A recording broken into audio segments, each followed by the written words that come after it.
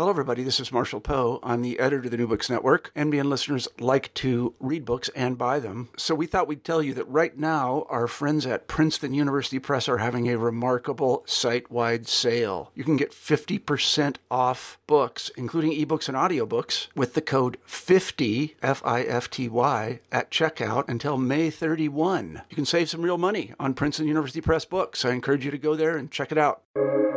Welcome to the New Books Network. Hello, and welcome back to New Books in Christian Studies, a channel on the New Books Network. I'm your host, Zach McCulley, and today my guest is John Inazu, and we're talking about his new book co-authored with Tim Keller titled Uncommon Ground, Living Faithfully in a World of Difference. John, welcome to the show. Zach, it's great to be with you. Thanks for having me. Well, John is a distinguished professor of law and religion at the prestigious Washington University in St. Louis, and we're really looking forward to discussing his new, and it's a quite timely work. But before we do that, John, could you first tell us some about yourself and your work and maybe how you came to work on a project like this? Sure. So Zach, my academic background is as a law professor, and my core scholarly work is on the First Amendment's right of assembly. And so my initial years in teaching and writing were around the right of assembly. And that led to kind of a crossover book called Confident Pluralism, Surviving and Thriving Through Deep Difference. And in that book, I was asking, given the fact of difference in our world, how do we figure out how to live and coexist with other citizens and other people and neighbors and coworkers who disagree on fundamental things that we're not going to resolve? And it was a book about law and a book about social practices aimed toward a generalist kind of audience. And it got me thinking about these questions in a way that we're sort of beyond the academy, but trying to be part of a broader discourse as well. And along the way, I became acquainted with and friends with Pastor Tim Keller, who started a big church in Manhattan and was really wrestling with similar kinds of questions from his pulpit in New York City, as I was looking at from the classroom and the academic environment here. And together we started thinking, is there a way to bring about some of these concepts in a more particularized Christian discourse that could speak to Christians in particular, how to engage across these deep differences? And so that was sort of the impetus for the book. Yeah. Well, the book's broken into three parts: the framing our engagement, communicating our engagement, and embodying our engagement. Give us, if you can, an overview of what this book is about and how you've landed on this particular structure to get your message across. Yeah, so, I would say as an initial matter that Tim and I, when we started thinking about this idea initially, we thought we could write a book that's sort of didactic and informational, that combines our academic and theological views about pluralism and these kinds of questions. And we could probably make it attractive to a generalist audience. But we thought how much better it would be to have a book based around narrative and stories that could not just explain some of these concepts, but try to model them and live them out. And then it became very obvious that rather than just tell our own stories, this kind of book would work better if we could expand it a bit and have more of a compilation of different stories. And so we reached out to 10 friends to join us, and really, I think much more so than a typical edited volume, it became a joint project doing this together. And we organized the book, as you said, into these three sections. And so the first section of framing our engagement, we wanted people to name with specificity the problem that we're trying to address, which is the reality of these deep differences around issues not only of religious belief, but also politics and race and sexuality and all kinds of other questions, and the reality of that in the world. And then how might Christians theologically think of themselves as part of this world, not controlling it, not isolated from it, but part of it? And how do we frame the engagement that way? And then in the second part, we wanted to talk about the specific craft and skill of communicating engagement. What does it mean to be a writer or an artist or a translator? And how do we communicate ideas to audiences that won't always share our assumptions, that will need sometimes more consideration about why we're saying something or why we believe something, and how do we model communicating well. And then the final section of embodying engagement. Can we think of examples of how we do this, particularly as Christians, across deep differences? What does it mean to pursue reconciliation in a holistic way? What does it mean to be a peacemaker or a bridge builder? And so the arc of the book is to set out the problem, name it precisely and accurately, then suggest ways of communicating about the problem and difference, and then embodying relationships across difference. That's helpful. Well, the chapters, they're not prescriptions, are they? They're stories. What was the idea behind this? Yeah, we really just wanted to, I think increasingly people respond to stories, and Christians should respond to stories. The Christian tradition is full of good storytelling. The Jesus of the Gospels is a storyteller and communicates through stories. And I think recently Christians have kind of lost the gift of storytelling. And so we wanted to try to model some of that better. And so we went to these friends in particular, some of them we knew well, and others we were meeting kind of for the first time. But we said, can you think about times, experiences, practices, encounters in your own life when you had to wrestle with these kinds of questions? What does it mean to engage across difference? What does it mean to slow down in an unfamiliar space, and maybe when you're not in control, and try to figure out how to communicate imaginatively or creatively across differences? And to me, the whole thing really worked by starting off with an in-person gathering, which is sort of hard to imagine these days when we're on Zoom so much. But we made it really a requirement of being part of the book that the very first thing we would do was to gather in person in St. Louis. And we spent a day and a half together, starting just by sharing some of our stories with each other around a long dinner. And it was an extraordinary moment of connecting, seeing common threads through some of our stories, seeing common frustrations, common opportunities, and really getting to know one another on a level of not just different people writing a book together, but trying to pursue a kind of friendship and a kind of empathy and understanding with each other. And I think that actually ended up bringing out some of the stories with greater clarity and greater empathy. As we were editing, we were able to tie comments and observations to how we understood people. And that made a big difference to me in thinking through the project. Well, you write that the book's central question is how Christians can engage with those around us while both respecting people whose beliefs differ from our own, while maintaining our gospel confidence. Does the book focus more on Christian to non-Christian interaction, or are you more focused on intra-Christian dialogue that nevertheless and has been at times just as divisive? Yeah, that's a great question. And the answer is both, because the bar is so low all around. I mean, I think, quite frankly, Christians have done a pretty poor job of modeling some of this stuff, even though, as we argue in the book, Christians have some tremendous resources in their tradition, in Christian virtues, in the call of Scripture for Christians. So it should be that Christians could be leading the way across navigating these differences. And instead, as you suggested, we see all kinds of examples of Christian echo chambers, of Christian caricature, of Christian distancing, both from other Christians who believe differently and also across Christian faith to non-Christians. And that's not to say there aren't positive examples. There are, and we try to highlight some in the book. But in general, I think there's a lot of work to be done. And you might think of this book as directed first at a kind of introspection to call Christians to a different way of thinking about their engagement in the world, but then also very much wanting to model and partner with others who are their neighbors and coworkers and friends. Yeah. Well, you talk about in America today, there are very fundamental differences in how people are thinking and seeing the world, like what the purpose of the country is and should be, what is the nature of the common good, what does it mean to flourish. We live in a pluralistic age. Why do you think it's important to understand our past to rightly understand pluralism? Right. So a couple of things. I mean, on one sense, an honest accounting of the past and of memory, not just our own memory, but the memory of generations that preceded us is important and necessary for understanding how we relate today.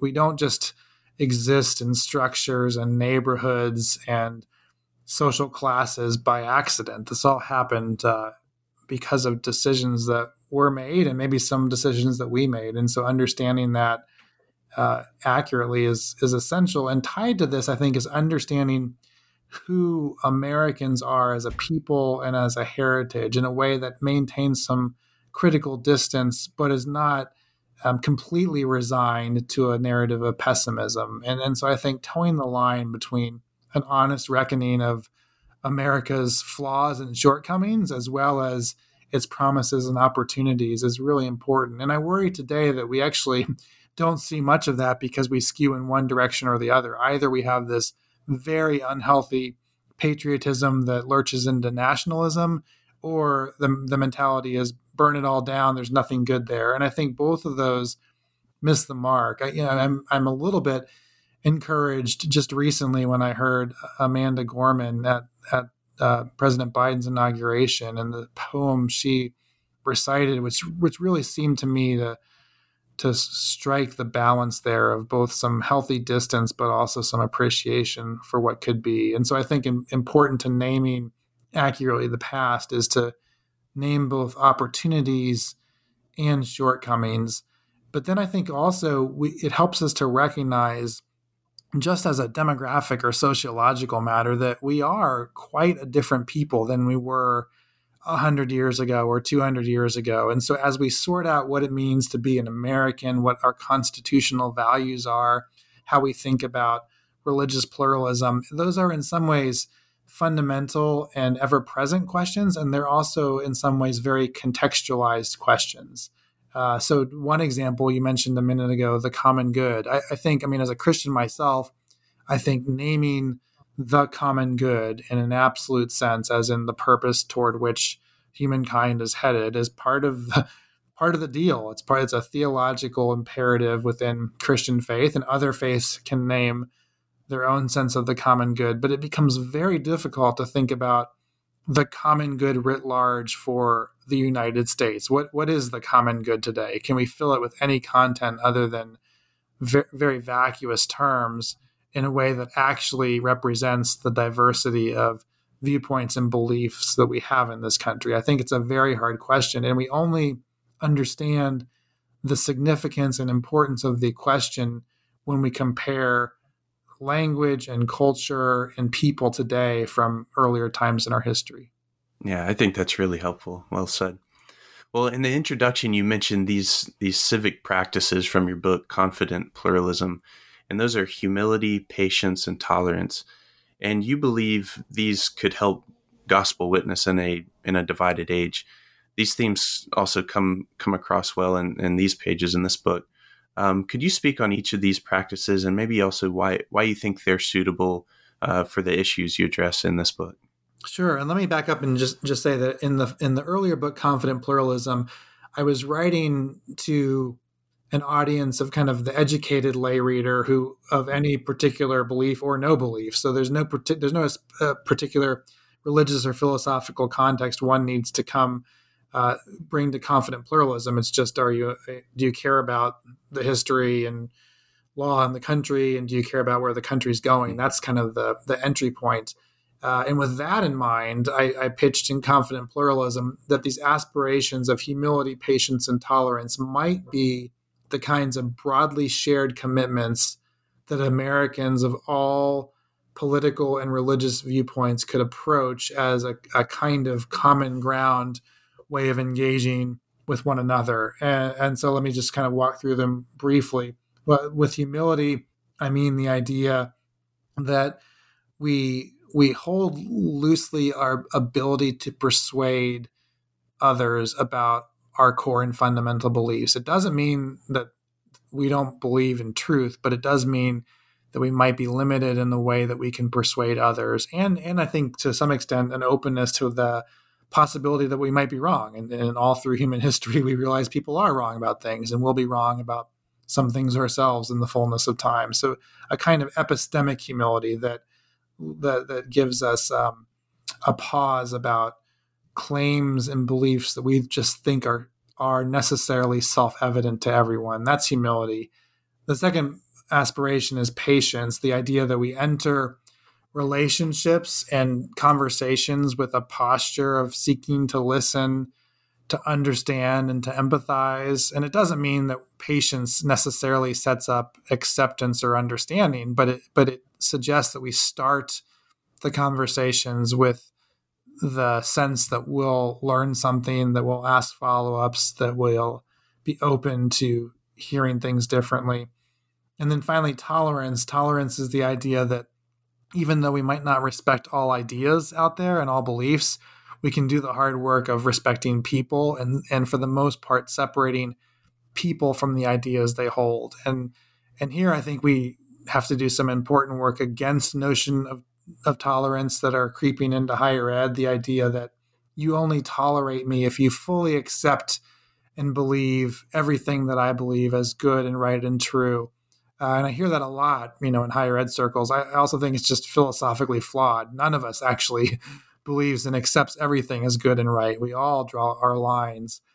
And so this aspiration of tolerance that would say, you have to accept everything about me is not, it's not sustainable as human beings. But we can say, we can work to see each other as human beings and to find common ground, even when we hold vastly different beliefs. And then this ties a little bit into how Tim and I see these aspirations particularly suited to Christians. I mean, again, I think anybody can arrive at them, but Christians have some resources at their disposal that can help them in this effort. One is the notion of the image bearer, that every created person we encounter is made in the image of God. And with that reminder, it becomes very hard to write off any human being as completely intolerable or completely outside the pale. But the other connection here is I think these aspirations of humility, patience, and tolerance map onto the Christian virtues of faith, hope, and love. And when we think about the difference between aspirations and virtues, an aspiration is something that we can call people toward. We can model and suggest it and hope that there's an imagination or a vision that's sparked. But a virtue is something that is inculcated through practices. It's already who we are. And as Christians who claim that we are people molded in faith, hope, and love, we should be able to, from that foundation, we should be able to engage with humility, patience, and tolerance. And it depends upon the actually habituated practices and virtues. But if we claim to have these, then we should be leading the way and showing them to others. John, well, maybe if we could backtrack some before discussing some of the individual chapters here. The backdrop for the questions that are addressed in the book, you talk about the decline of Protestantism. What do you mean by this phrase? Yeah, so I think, part of, as we were talking earlier about the importance of understanding our past and understanding history, part of the American story is that for a large segment of this country's history, the white middle class was largely shaped by Protestant values, broadly Protestant values. This was true at the framing of the country. This was true through really the 1950s. And it doesn't mean by any stretch that America was a Christian nation or anything like that, but it does mean that these largely Protestant values were a kind of unifier for the white middle class. And I think buried in that is also the significance of the differences that were overcome. So when we look back at 1791 and the framing of the First Amendment, we might think, well, how hard was it for a bunch of white Protestants to get along with each other? But the answer is it was extremely hard. People were killing each other over their religious differences within Protestantism elsewhere in the world. And in 1791 and around that time, Americans figured out a different way to do it without killing each other. That's no small thing. And so we should recognize the diversity that was even within Protestantism. That said, there was a lot of homogenous culture and social baseline assumptions. And so if you weren't a white Protestant at any point in our history prior to the end of the 20th century, your voice might not be heard. That's especially true if you were African American or Native American, if you were a woman, in all kinds of other ways. If you were part of an unseen or unheard minority of any sort, you were not part of an assumed baseline. And we can think about that with respect to religious faith too. The history of religious freedom in the United States is really the history of religious dissenters against Protestantism. When you think about the Mormons or the Jehovah's Witnesses or the Catholics or Native American spirituality, we would not have the understanding of the free exercise of religion that we have today without dissenting religious traditions that press against Protestant consensus norms. And then we see the fracturing of that consensus norm really beginning, I would say, in the last half of the 20th century, but in some important and profound ways, so that assumed values, assumed agreement and norms are no longer there. And I think one of the recognitions for a lot of people is maybe they were never there as much as some people thought, right? Maybe the sense of a past unity or an agreement was really premised upon the silencing of different voices. And that's certainly true when we think about certain issues around, say, the treatment of African Americans. It was there is not a lovely nostalgic time of unity to go back to in the 1950s if you're Black in this country, right? You would much prefer today. My own heritage, my grandparents are Japanese Americans, and they were interned at Manzanar in World War II and lost 4 years in prison because they were Japanese. So I'm not interested in going back to the 1940s. I would much prefer to hang out here where my people are not imprisoned.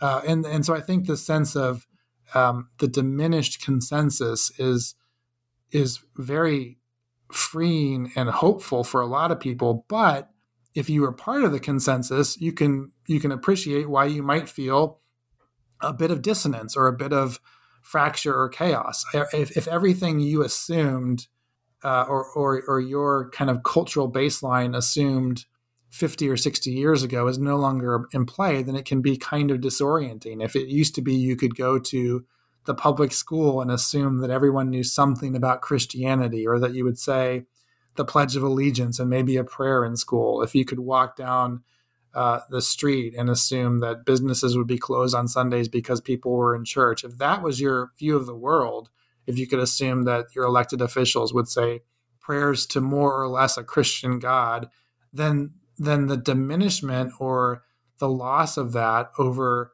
a relatively short period of time, when you think about the arc of our country or human history, that can be very disorienting, and it can feel like a threat to a way of life or an understanding of the world. And I think depending on where one situates oneself in the middle of all of these changes, that says a lot about kind of whether the current moment is one of opportunity or one of concern and fear. And that's part of the tension in the narrative that people are navigating today. And I would say it's especially true within American Christianity. We've seen and read a lot about sort of the story of white evangelicalism lately, and there is a kind of dialogue and conversation around questions of race in particular that is unfolding very much along these lines, looking back at past eras of our history, looking at the current moment in history and assessing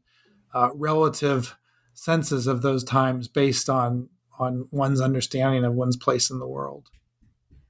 That's really helpful.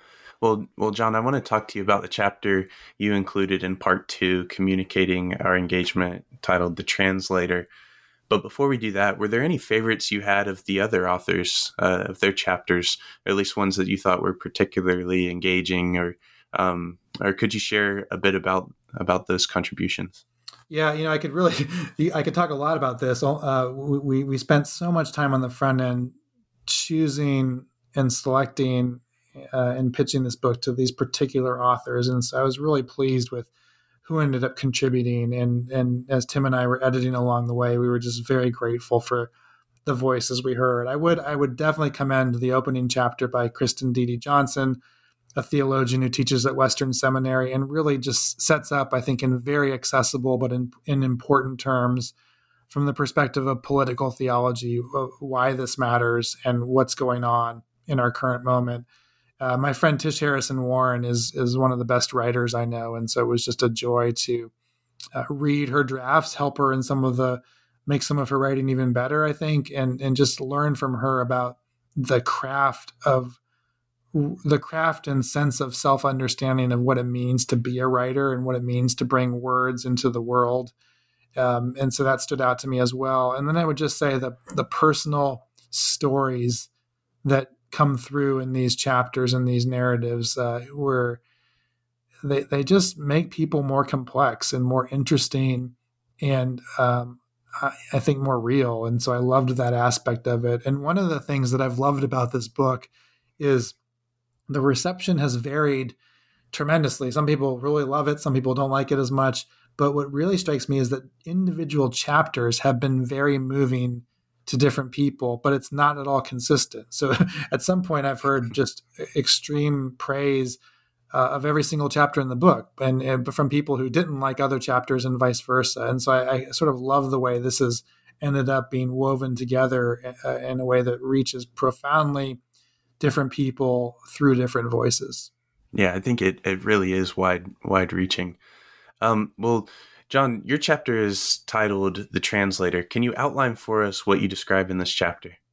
Yeah, I mean, so one of the benefits of being the editor of the book is I got to assign myself my own chapter here. So I specifically thought of this idea of translator as really how I see my own life as particularly a Christian professor teaching at a non-Christian research university. And I see my vocational role here as one of really dual translation.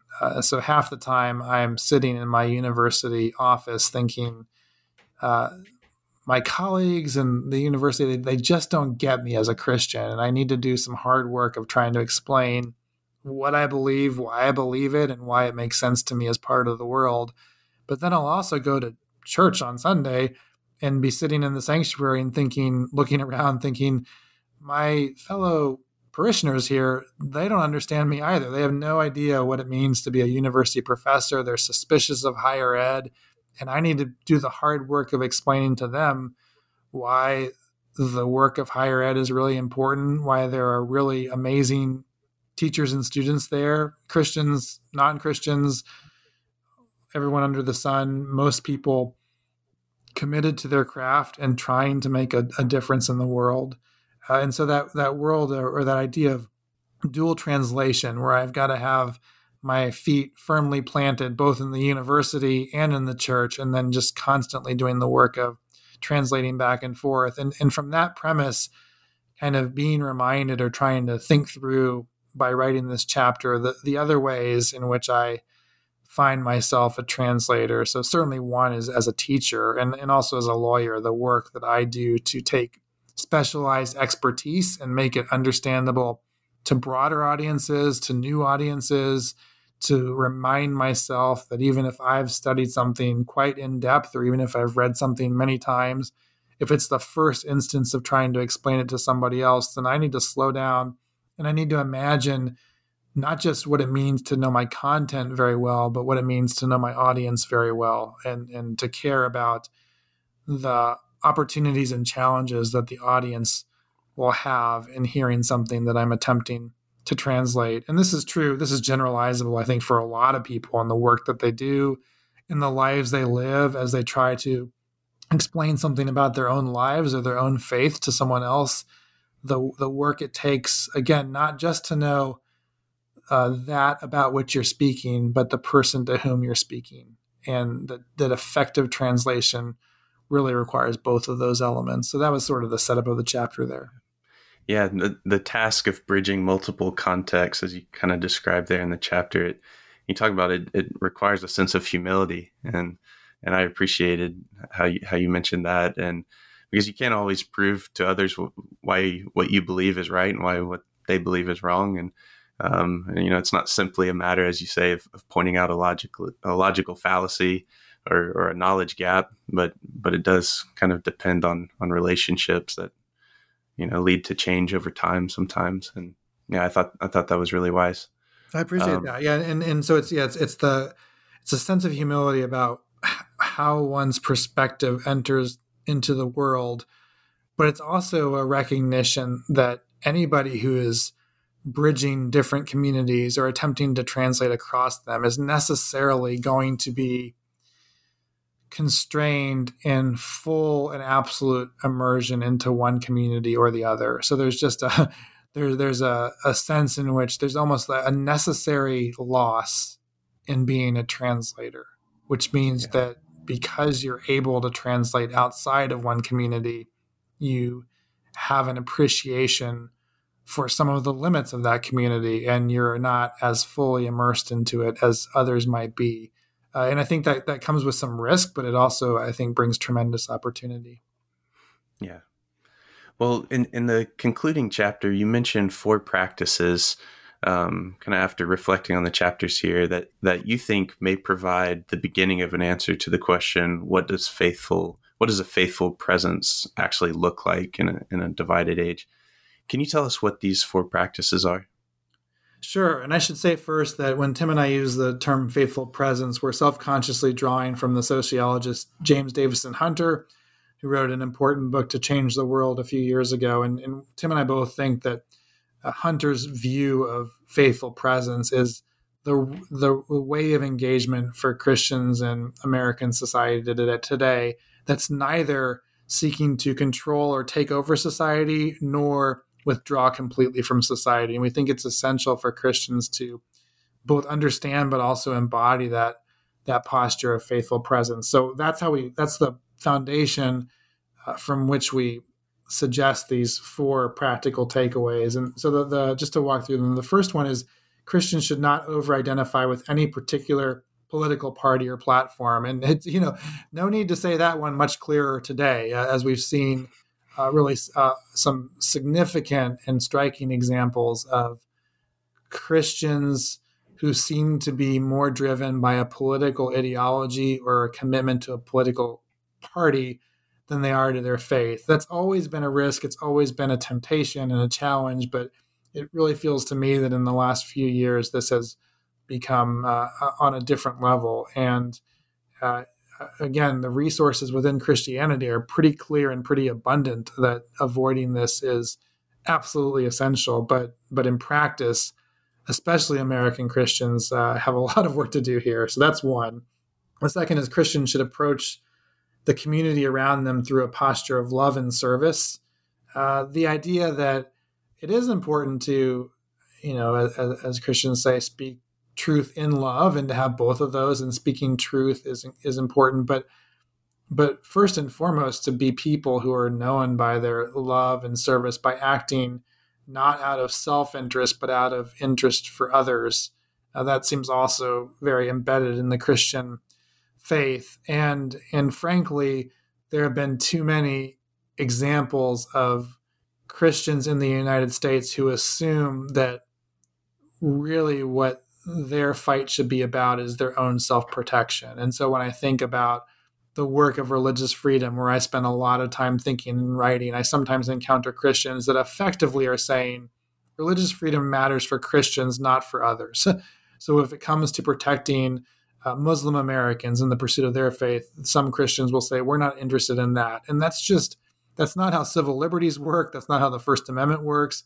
But I don't think that's how the gospel works either. And so for Christians, tangibly, sacrificially, and sometimes against their own interest, to lead with love and service is important. Second, Christians should recognize that, this is third. Third, Christians should recognize that the gospel subverts rival stories and accounts of reality. So in other words, if as Christians say, the death and resurrection of Jesus Christ fundamentally changes the created order and everything in it, then all of our stories and all of our identities and all of our hopes and dreams have to be subsumed into that larger account of reality. And that's going to be a message or a proposition that cuts in all directions, whether you're politically left or politically right, whether you're rich or poor, whatever your race, gender, anything, that ultimately part of assuming an identity as a Christian is subverting all of that to a larger, more concrete, deeper, and more real sense of reality. And that's an ongoing effort. It's not like you just kind of sit down and commit to that, but you've got to recommit and embody that every single day of your life against all kinds of challenges and idols and temptations and sins. And it's sort of a never-ending project, but one that becomes essential to continue to pursue. And then finally, in this, picking up on the aspirations from Confident Pluralism, that Christians should reach out to others with humility, patience, and tolerance. Again, the idea that anybody in society who cares about some of the massive challenges we're confronting across deep differences, anybody should be able to anybody should be able to dive into humility, patience, and tolerance. But Christians certainly have these deeper resources that can help them to that end through faith, hope, and love. Yeah, I think that's really well expressed. And John, I think it's a really timely book. It's been great to talk with you and hear your thoughts about the book and how you think it'll serve people well today.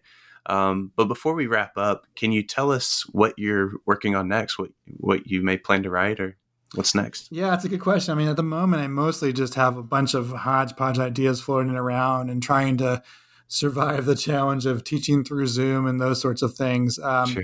And I have some more purely academic work around my First Amendment work that would be maybe of less interest to a general audience. But the one of the ideas that I'm slowly trying to wrap my head around is how to combine, I think, in the mode of Uncommon Ground, how to pursue better storytelling and better narrative, which is increasingly the way I think that people approach books and ideas without sacrificing expertise or nuance. And so when I think about some of the issues confronting our society today and some of the deep divides, not just descriptively talking about the fact of divides, but getting into some of the issues, whether it's trying to understand critical race theory or sexual assault or white supremacy or whatever it might be, and unpacking some of those ideas, particularly through my own expertise of law and theory. Is there a way to do that that's based around narrative and storytelling that doesn't do the typical academic move of 100 footnotes and lots of obtuse citations and words, but trying actually to, well, maybe as we were talking about just a minute ago, trying to translate those concepts in a way that can help other people engage with them without losing too much of the nuance. So that's kind of the next thing on the plate, I think. Yeah, well, that sounds like interesting work, and we wish you the best with that. But, for now, thanks for writing this book. It's called Uncommon Ground, Living Faithfully in a World of Difference.